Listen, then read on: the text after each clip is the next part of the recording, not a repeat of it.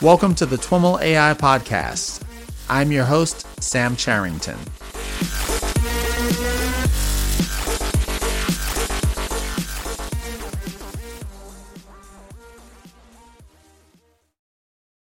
All right, everyone. I am on the line with Dileep George. Dileep is co-founder and CTO of Vicarious. Dileep, welcome to the TWIML AI Podcast. Hi, Sam. It's great to be here.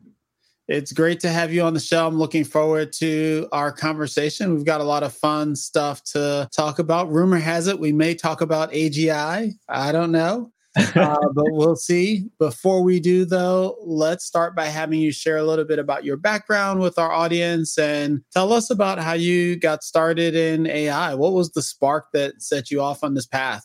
Sure. So I'm an electrical engineer by training. So my bachelor's, master's, PhD, all are in electrical engineering.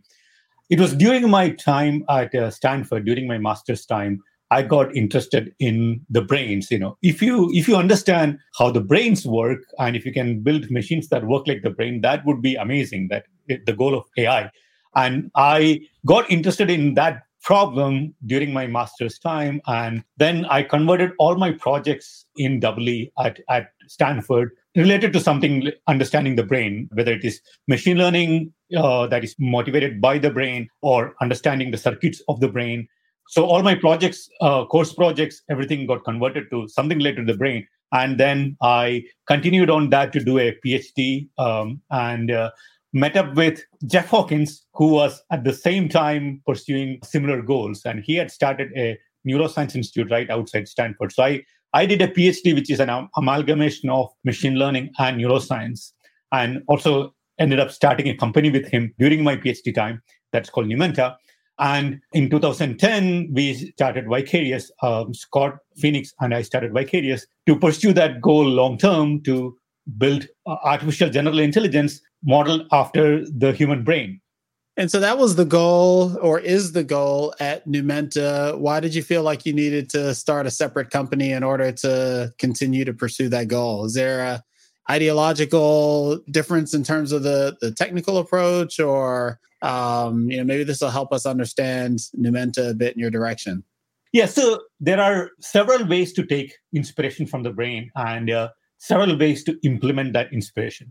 How do you take insights from the brain? What is the methodology you follow to take insights from the brain? How do you encode them? How do you build systems based on that? Even when you agree on the high-level ideas that you need to take inspiration from the brain or insights from the brain, there are so many different paths you can follow in making that into practice. And on that one, I have ideological differences with Jeff, who I learned a lot from, of course, and I consider him as a pioneer in this realm. But there are differences in how we think about the problem and how we want to bring it into practice. And one core difference is that I want to lean a lot on insights from machine learning and probabilistic graphical models and all those things. So I want to take insights from the brain. And even when I look at the brain for insights, I am looking at it from an algorithmic framework. And I have a paper explaining this idea. We use this idea called a triangulation framework. You want to look at the brain, the world, and algorithmic understanding at the same time. So when you look at the brain, you have lots of details, and a lot of those details are not relevant for machine learning. Some of them are just for metabolism, or some of them are just for communication. So you want to look at the brain and find principles that are related to information processing. How do you find that? To find that, you need to look at it from algorithmic angle and also related to what's the organization of the world. The brain exists in a particular way because the world exists in a particular way. So you want to be able to find that correspondence between the organizational features of the brain and the organizational features of the world, and be able to explain it from an algorithmic standpoint. And that's when you have found something insightful and useful. So being able to triangulate that and then putting that in a proper algorithmic foundation or computational foundation, that's something we at Vicarious take seriously. And that's where some of the differences are.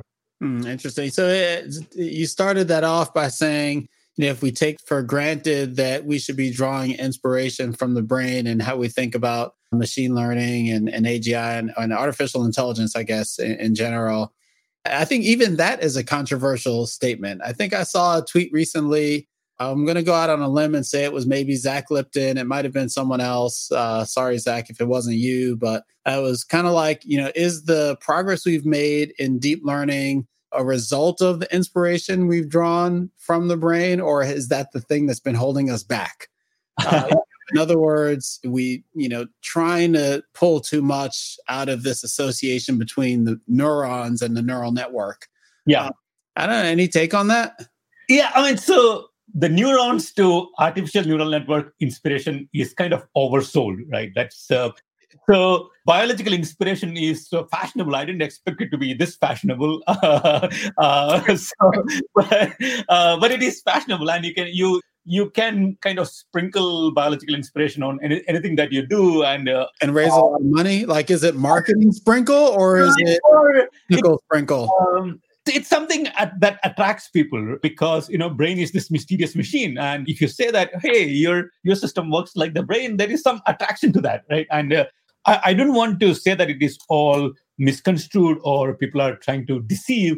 It's more there is a natural attraction to the fact that, could we be building machines that are actually working like the brain? That is fascinating in itself. People are fascinated by that idea. But about artificial neural networks, I would say the correspondence between artificial neurons and biological neurons, and because of that, it works like the brain. That is just a very loose analogy. That's not what we are after. So I can make a few arguments on why looking at the brain is important. Okay. So the first one is that if you're looking at general intelligence, artificial general intelligence, there is only one proof of concept we have. What is the definition of artificial general intelligence? The only proof point that we have and a reference design that we have is human intelligence, right? We know that you cannot build some arbitrarily powerful super intelligence, that kind of thing that, we know that is not possible. That doesn't exist and you cannot build that.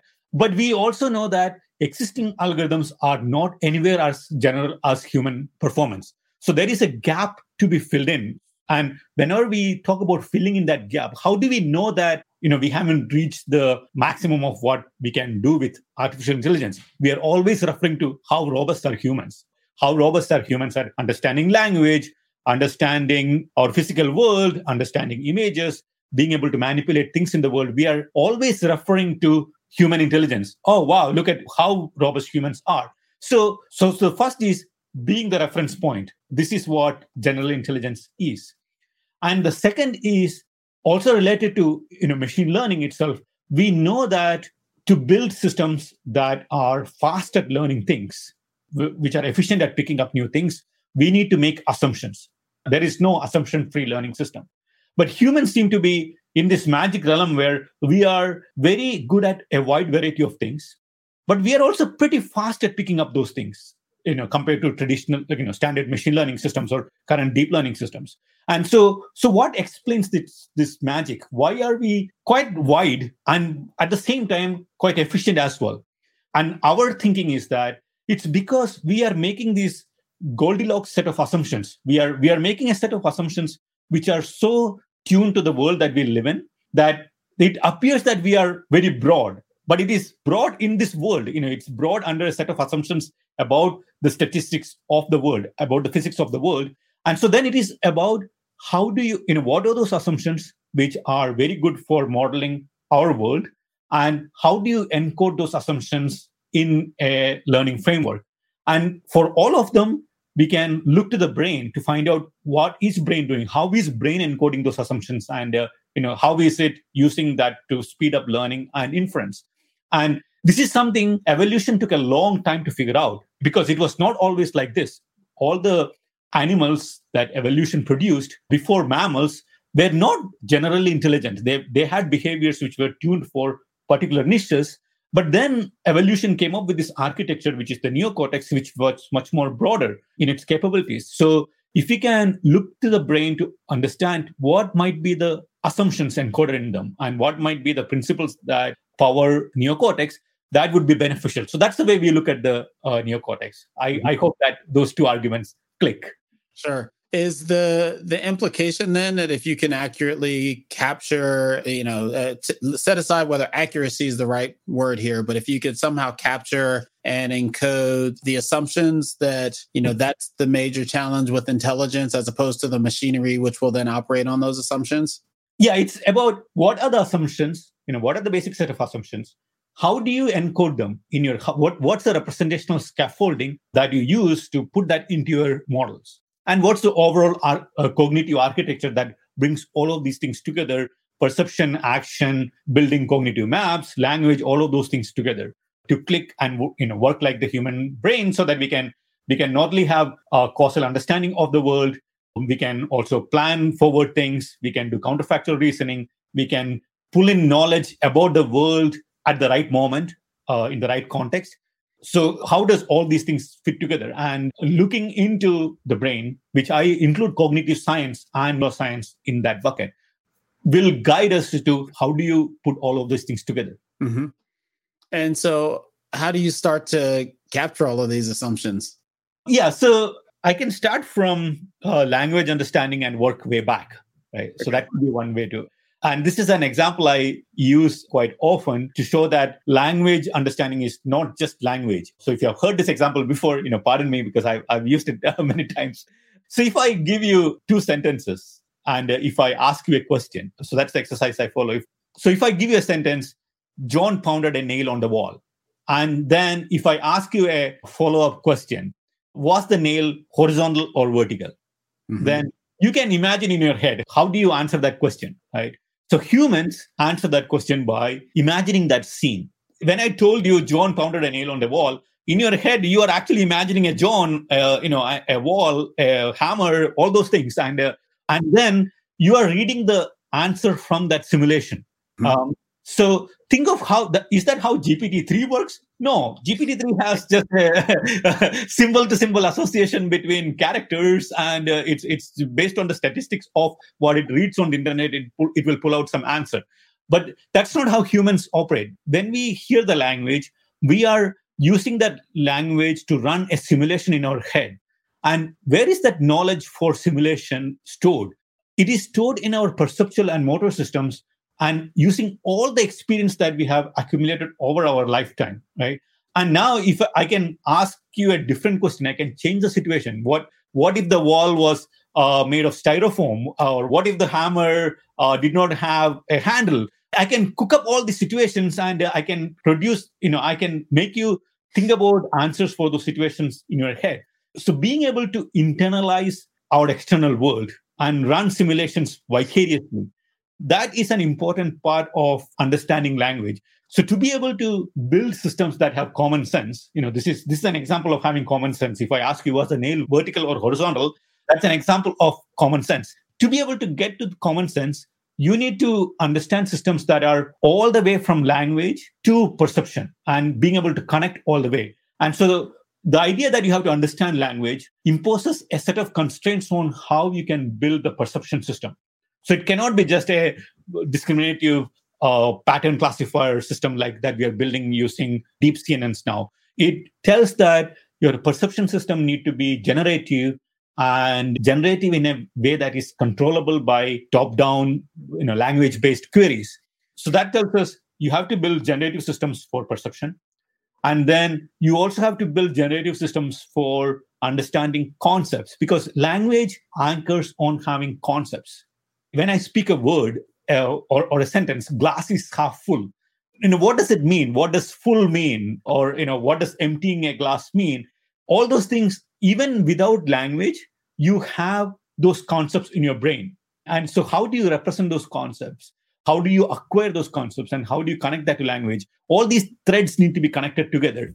So that's, I've now lost track of what the question was. I think the question that I asked had something to do with, like, how do you start to capture, these assumptions? And you've said a bunch of really interesting and thought-provoking things. This idea of us answering conceptual questions via running simulations, that's interesting. Yeah. And then thinking about that as a generative process, that's interesting. Correct. And now, so first step in that one, if we take a step back and see what I said, the first step was basically you have to think of all these problems: perception, language, concept understanding, sensory motor interactions. All of them as connected problems. Currently, we think of all of them as individual problems with individual benchmarks, but that can drive us in the wrong direction. You have to see how language influences perception in its design. So then when you look at each piece, so let's, for example, look at perception. As I mentioned, you have to think of perception as a generative process. It's not a classifying process. It's not regression with lots of data to say, oh, here is the image, what is the label? That's not it's a generative process. And it has to be generative in a componential way, in a compositional way, that you want to be able to think about concepts. For example, if I ask you to think about a chair made of ice, you can think about a chair made of ice, even though you might not have seen it before.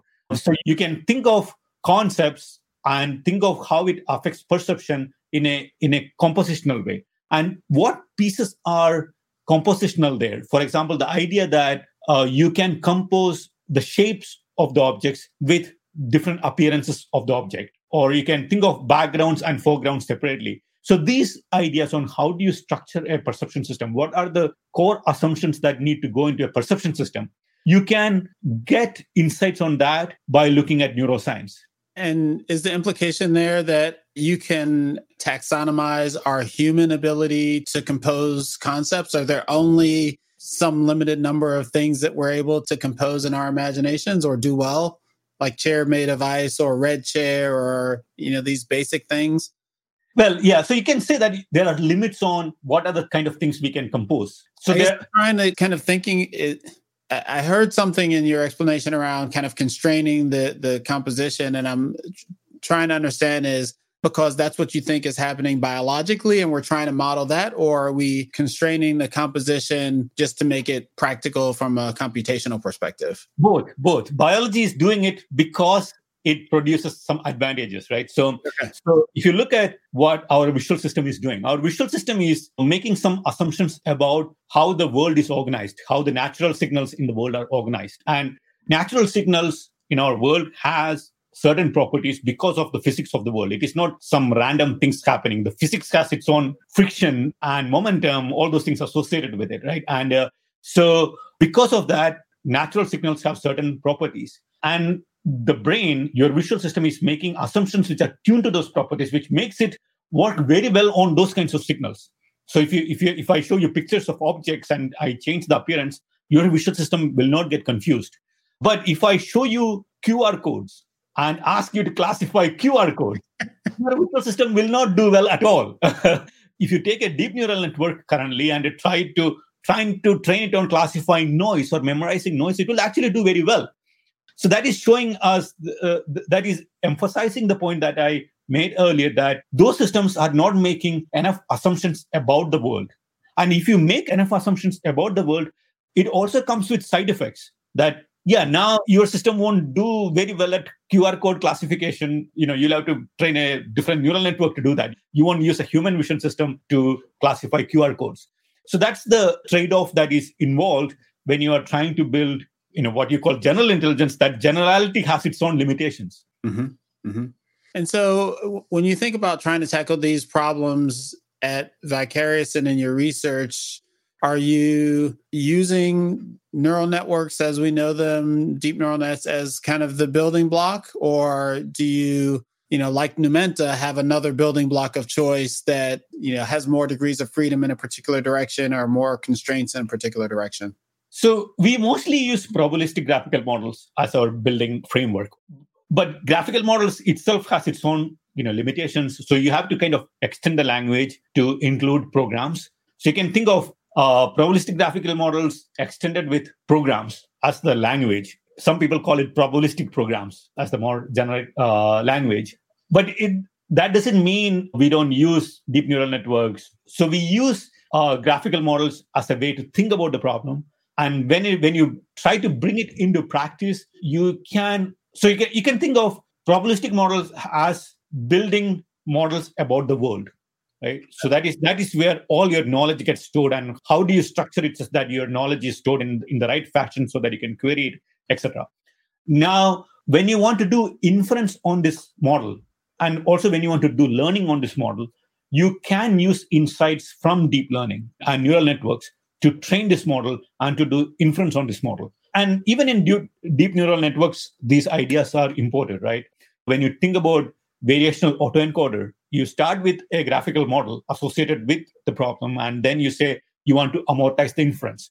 So we can use many of those techniques even in our work.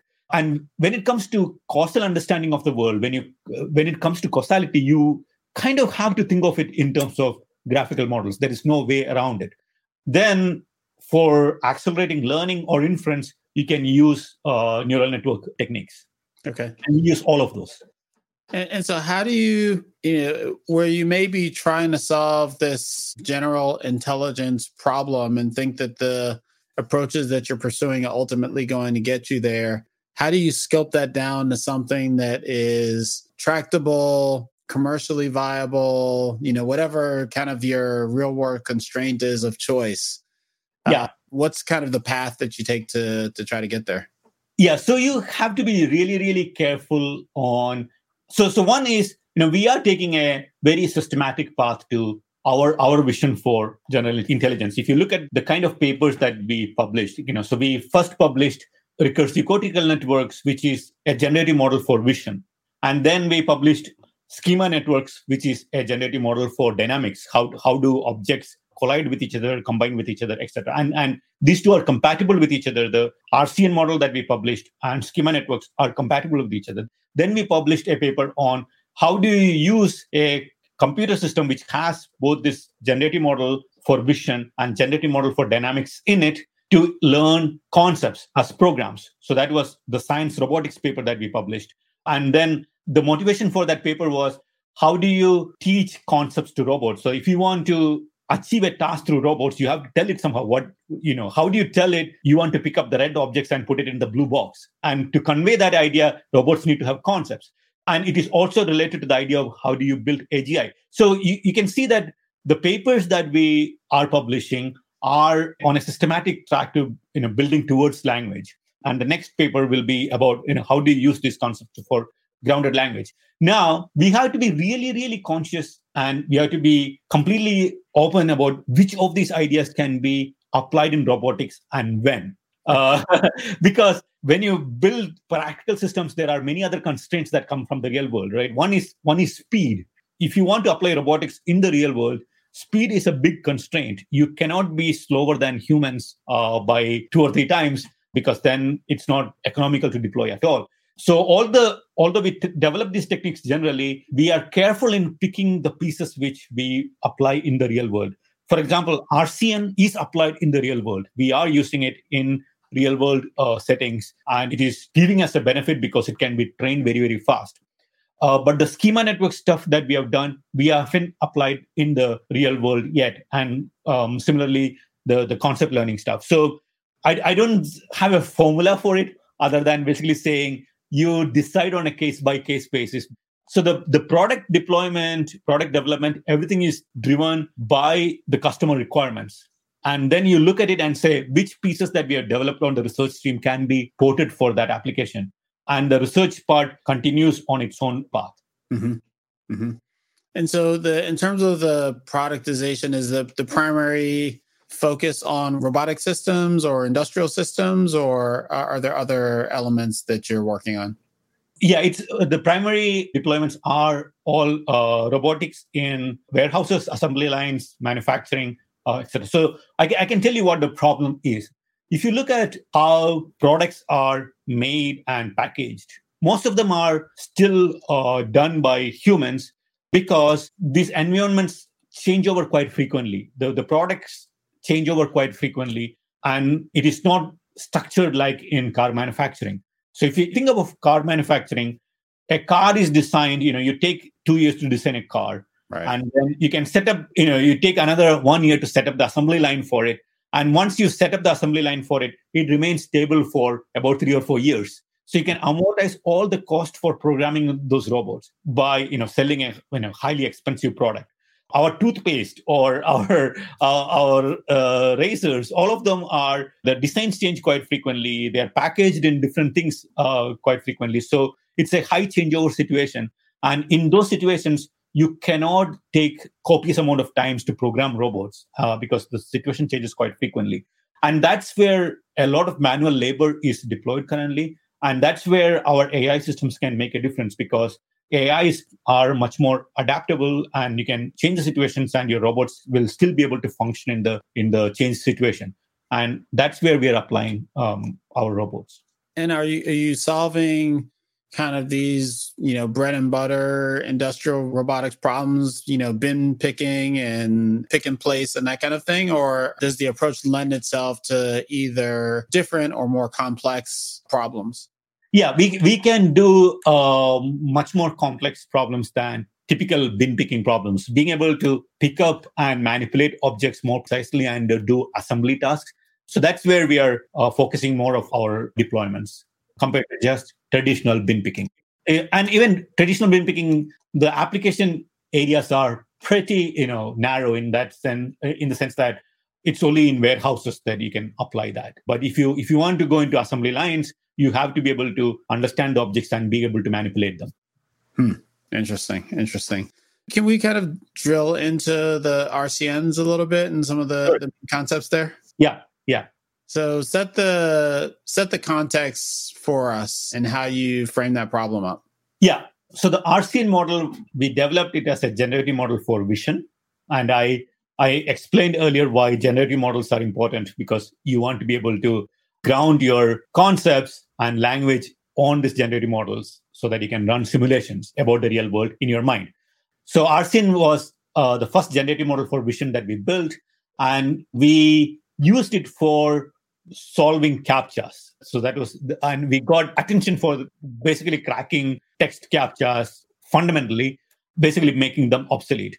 So you can ask the question, why are CAPTCHAs important? Why did we select CAPTCHAs as the problem to tackle? And the reason is that CAPTCHAs exemplify the strong generalization that we seek in our models. So what do we want our vision models to do? We should be able to basically tell the vision model, solve this problem without having to give any training examples. So if I give you a new CAPTCHA from a new style, I generate a new font and I put different patterns on it, humans are able to solve all of them without getting millions and millions of training examples from that new style.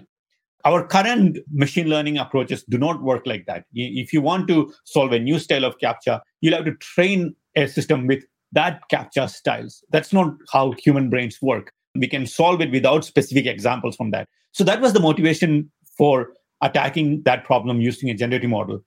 And the reason why a generative model, a correctly formulated generative model, has an advantage is that you can reason about the arrangement of characters in a scene without having to train on the combinations of those characters. So if a character is tilting left and another one is tilting right, you don't have to train on that combination. A correctly formulated generative model will be able to reason about that. So bringing in that reasoning into the model was a core part of that model. So it is reasoning on the fly rather than just doing pattern recognition. So where does that reasoning come from? Yes, generative, but what is being generated and what does that look like from the perspective of the model that allows it to get to, okay, I understand this CAPTCHA? Yeah. So fundamentally, the model is about how do higher level of concepts, in this case, higher level concepts in vision are objects. How do higher level concepts translate to generated pixels? That's effectively what the model is encoding. If you do not give the model any input, if you go to the top of the model and poke a node corresponding to A, it will generate an A, and it will generate a background and put an A on top of it. So fundamentally, what the model is basically saying is, okay, this is how images are generated. So it's a causal generative model. Mm-hmm. And then now, given an input, given an evidence, what the model is trying to say is that how do you explain that input in terms of my causal generative model? How do I explain all the evidence in terms of how I know about how images are generated? So that means when it parses a scene of characters, a CAPTCHA, it will come back and say, oh, this edge is caused by the A, and this edge is missing, or this part is, you cannot see this part because that is covered by another letter. So it is coming up with a complete explanation for what is in the picture. And it is trying to find the best explanation for the scene in terms of what it has seen before. So that's where the inference part comes in, finding the best explanation. So hopefully that answers the question.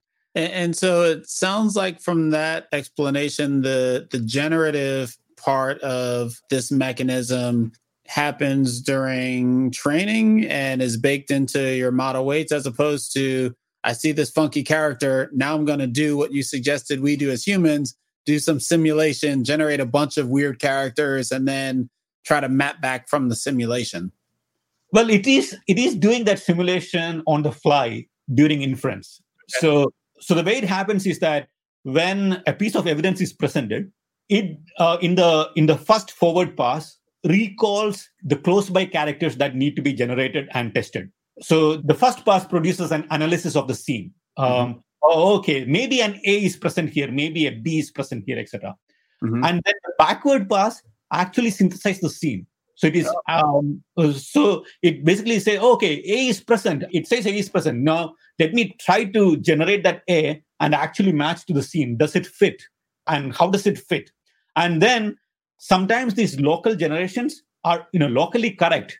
But when you look at it globally, those local generations will not make any sense. So the system, by synthesizing these initial conjectures, tries to come to a globally coherent solution. So it is doing these generations internally and simulations internally. It's called analysis by synthesis. So the simulations are happening internally. And the trick is in how do you make that fast enough so that you are not just trying all the things brute force. And that's where the efficiency of inference comes in. And that comes from, one, the structure of the model. And second, how you do inference on it. And we do inference by this idea called message passing, where all of these nodes are communicating their beliefs on what they're seeing. And the message passing algorithm comes to a global consensus very quickly on what is there in the scene. Okay. So that's the RCN, and that kind of was initially applied on the CAPTCHAs. I guess one question I have is, have you applied it to other types of CAPTCHAs or only this one text-based CAPTCHA problem? Yeah, we have applied it only to text-based CAPTCHAs problems, and we are applying now that in real-world CAPTCHAs in the sense of, picking bins or packing boxes, etc. So we are applying those in real-world settings where a bunch of objects in a bin, they are cluttered, there is occlusion. You can do, sometimes neural network solutions work fine, but they also run into trouble in many situations. But we are able to apply the techniques that we developed in that paper in many, many real-world situations with great advantage. Got it. Okay, and then you mentioned the schema networks followed that. Talk a little bit more about that and where its contribution lies. Yeah, so schema networks paper. So this is, in contrast to deep reinforcement learning. So you can think of schema networks paper as coming out almost a year or 2 years after all the deep reinforcement learning papers got a lot of attention. And if you remember, deep reinforcement learning papers got a lot of attention for playing Atari games at a superhuman level, right? And of course, they played it at a superhuman level, but it in a very narrow sense. And one contribution from our paper was that showing, look, playing at this superhuman level is not really, if you look at it closely, it doesn't make sense, because when humans play a game, we are building a model of what that game is in our brain. And then we are using that model to drive our actions. How do you see that? If I change some aspect of the game, humans are able to adapt to it very quickly. So for example, if I take the Atari game Breakout and insert a wall in between, humans will immediately start hitting the ball towards the wall. Mm-hmm. A deep RL agent that is trained on this game with millions and millions of examples will just completely fail. It will just keep hitting back and forth at the wall. And that's because the deep RL agent, as it is trained, is not building a model of the game. It is doing pure stimulus response matching. Just like It's almost like, oh, if I hit your knee with a hammer, there will be that response that is kind of programmed in, right? It's those reflexes. It is learning a bunch of reflexes that lets you play that particular game. But if something about the world changes, that game doesn't adapt. And what Schema Networks was showing was, instead of doing this pattern matching, stimulus response mapping, what should be done is learning a model of the dynamics of the game, and then using that model of the dynamics to plan rather than just react. And so that's what Schema Networks showed. So what we showed is that if you learn a model of the game in terms of its causal structure, in terms of, this is the cause, and if I do this action, this is the result. And if you build a model like that, then that model is much more robust to perturbations that you can make in the world, whether it is changing where the paddle occurs, changing the length or width of the paddle, inserting obstacles, even changing the nature of the game somewhat, you can adapt to it much more quickly. So that was the contribution from that paper. Mm. And so do you think that approach should replace all of the deep reinforcement learning? I feel like if that was a couple of years after we got really excited about deep reinforcement learning, we kept going with that same approach of, policy networks and, that same stuff. Like, why aren't we just switching gears to schema network? So one is that, because there's a huge amount of momentum built around just training large networks, right? Accumulating a lot of data and training them. And that is something that you can democratize very easily. Lots of people can do that.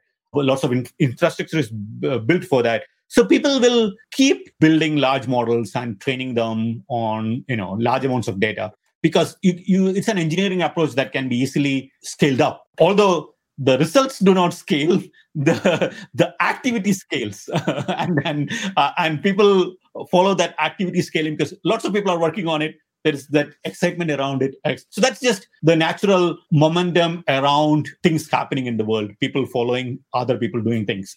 So I don't think those approaches fundamentally will solve the problem. You do have to build models of the world. You have to reason using models of the world. And I'm seeing many people are starting to switch to model-based reinforcement learning, where rewards are not the thing driving how you learn the model. Rewards are, yes, those rewards come in as the final step, but it is fundamentally driven by wanting to build models of the world and being able to reason about that world. And I think there is a switch happening in that direction. People are realizing that, but that doesn't mean it will change immediately. There is still a lot of momentum around deep reinforcement learning and just scaling these things up. And I don't think of that as a necessarily bad thing. That's, this just how things happen.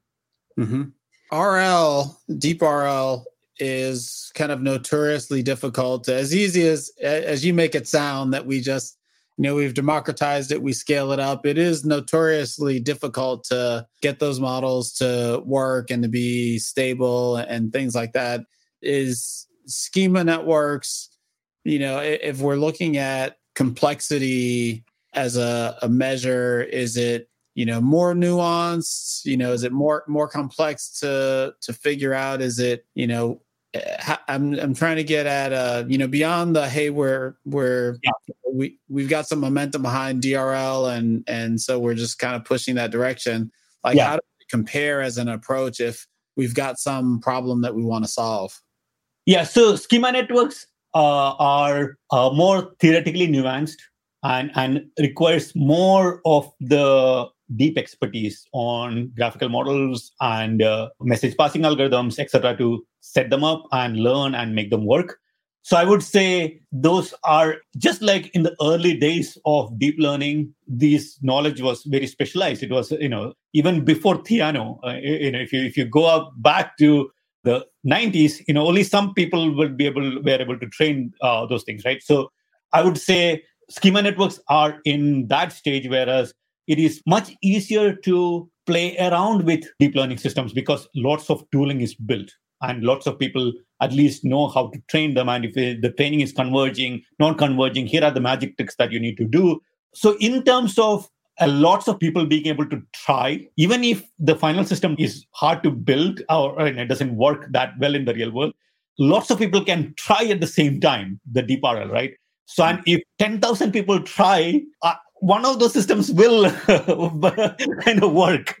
And because there are 10,000 people trying, all of those people will pay attention to that one thing that worked. So, Yeah. and that will continue. And if you look at lots of submissions to iClear, etc., yeah, there are people. There will be a paper that published in previous year which shows that DeepRL solves this navigation problem, and then there's a paper coming out the subsequent year showing that no, actually it didn't solve that problem. Here is how it breaks, and it will keep going like that. But the fact is that fundamentally that approach has some shortcomings. And unless we address those shortcomings, which are hard to address, I'm not trivializing that problem. There are fundamental problems to solve there. Schema networks kind of show the direction in which we need to go. That doesn't mean we have solved all the fundamental problems there. And some subset of people will pay attention to those fundamental problems and push them. And once they start showing results, the tide will change. Mm-hmm. So going way back in our conversation, you made a comment about GPT-3. You threw it under the bus, said, that's not the way human intelligence works. But then you spent a bunch of time afterwards kind of talking about how generative is the key. And, GPT-3 is fundamentally, it's a generative model. Is there some connection, there that, something like a GPT-3, if we're only able to harness its generative abilities correctly, could in fact help us get towards, general intelligence, or at least more general than what we've got today? Yeah. So first thing, I don't want to throw GPT-3 under the bus in any way, in the sense of, I think it is cool. I think it is useful, etc. And I do think they will find applications which are, very, very useful and why just broadly deployed. I don't want to diss the usefulness of the system, and neither do I want to diss the technical challenge involved in building something like that. People spend a lot of effort in building those things, and there are technical challenges. And I'm just trying to get to the connection between that kind of generative and AGI. Yeah. So this comes to what kind of generative. There are so many different ways to build generative models, and not all of them are amenable to building general intelligence. And GPT-3 is generative, but in a very, very trivial way. It's a you can go in one direction. You cannot do inference on the model. It can generate in one direction. That's not what we need. We want to build generative models on which we can do inference in arbitrary ways. So, for example, I just want to give you an example of how the generation is limited. The generative model capability is limited. If you train GPT-3 on generating images, right? If you can basically say, I give you the top half of the image, generate the bottom half. Mm-hmm. But the same model will not be able to generate the top half given the bottom half, or the left half given the right half, or do in painting where I say, I deleted this portion, generate that. So it's generative in a very limited sense. What we want is a much more dynamic generative model on which we can query. We can ask many questions that we did not think about during the training of the model. So many of these models are generative only in one querying direction. So it's not just the generative aspect. It's more about how many queries can we efficiently answer on the generative model. So that's one criteria that we need to consider when we consider evaluating the generative models. And if we map that criteria to today's technology or approach, is there does that criteria necessitate graph, at least of the tools that we have today? Does it necessitate model-based, of the tools we have today? Or, are those just a couple of the ways that you've approached the problem? So I think graphs will be important. Model-based will be important. Message passing will be important. I think all these aspects I'm reasonably certain these will be core. Okay. And causal reasoning will also be important, but that's already connected to. It comes from graph and okay, cool. Any general thoughts on general intelligence before we close out? That we already talked about. Just kind of big picture. Where do you think we are? And how close are we? Crystal ball, that kind of thing. So I think we will develop general intelligence while still also developing narrow intelligence applications, right? There will always be narrow intelligence approaches to some high value problems. Mm-hmm.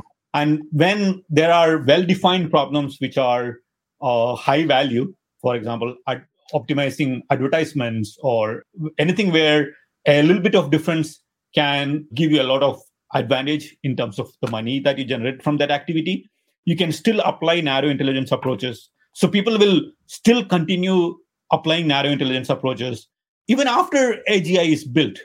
If you run a thought experiment on, if there is an intelligence system which is actually able to reason like humans, it might conclude that training a deep neural network is the right approach for a particular problem when it is the right match. I don't know whether that makes any... No, I get where you're going. I think I'm kind of hearing it as like, just because we're humans and among the things that we can do generally is calculate, that we're better than calculators. Correct. Exactly. Yeah. So while we are developing general intelligence, all the narrow intelligence applications will also continue and those techniques also will develop. So in that way, I think of them as complementary, not necessarily competing with each other. Mm-hmm. Cool. Well, Dileep, thanks so much for taking the time to share a little bit about what you're up to. Very fascinating stuff, and enjoyed the conversation. Thank you, Sam. It was great being here, and thanks for asking all the provocative questions. Awesome. Thank you. Thanks. All right, everyone. That's our show for today. To learn more about today's guest or the topics mentioned in this interview, visit twimlai.com. Of course, if you like what you hear on the podcast, please subscribe, rate, and review the show on your favorite podcatcher. Thanks so much for listening, and catch you next time.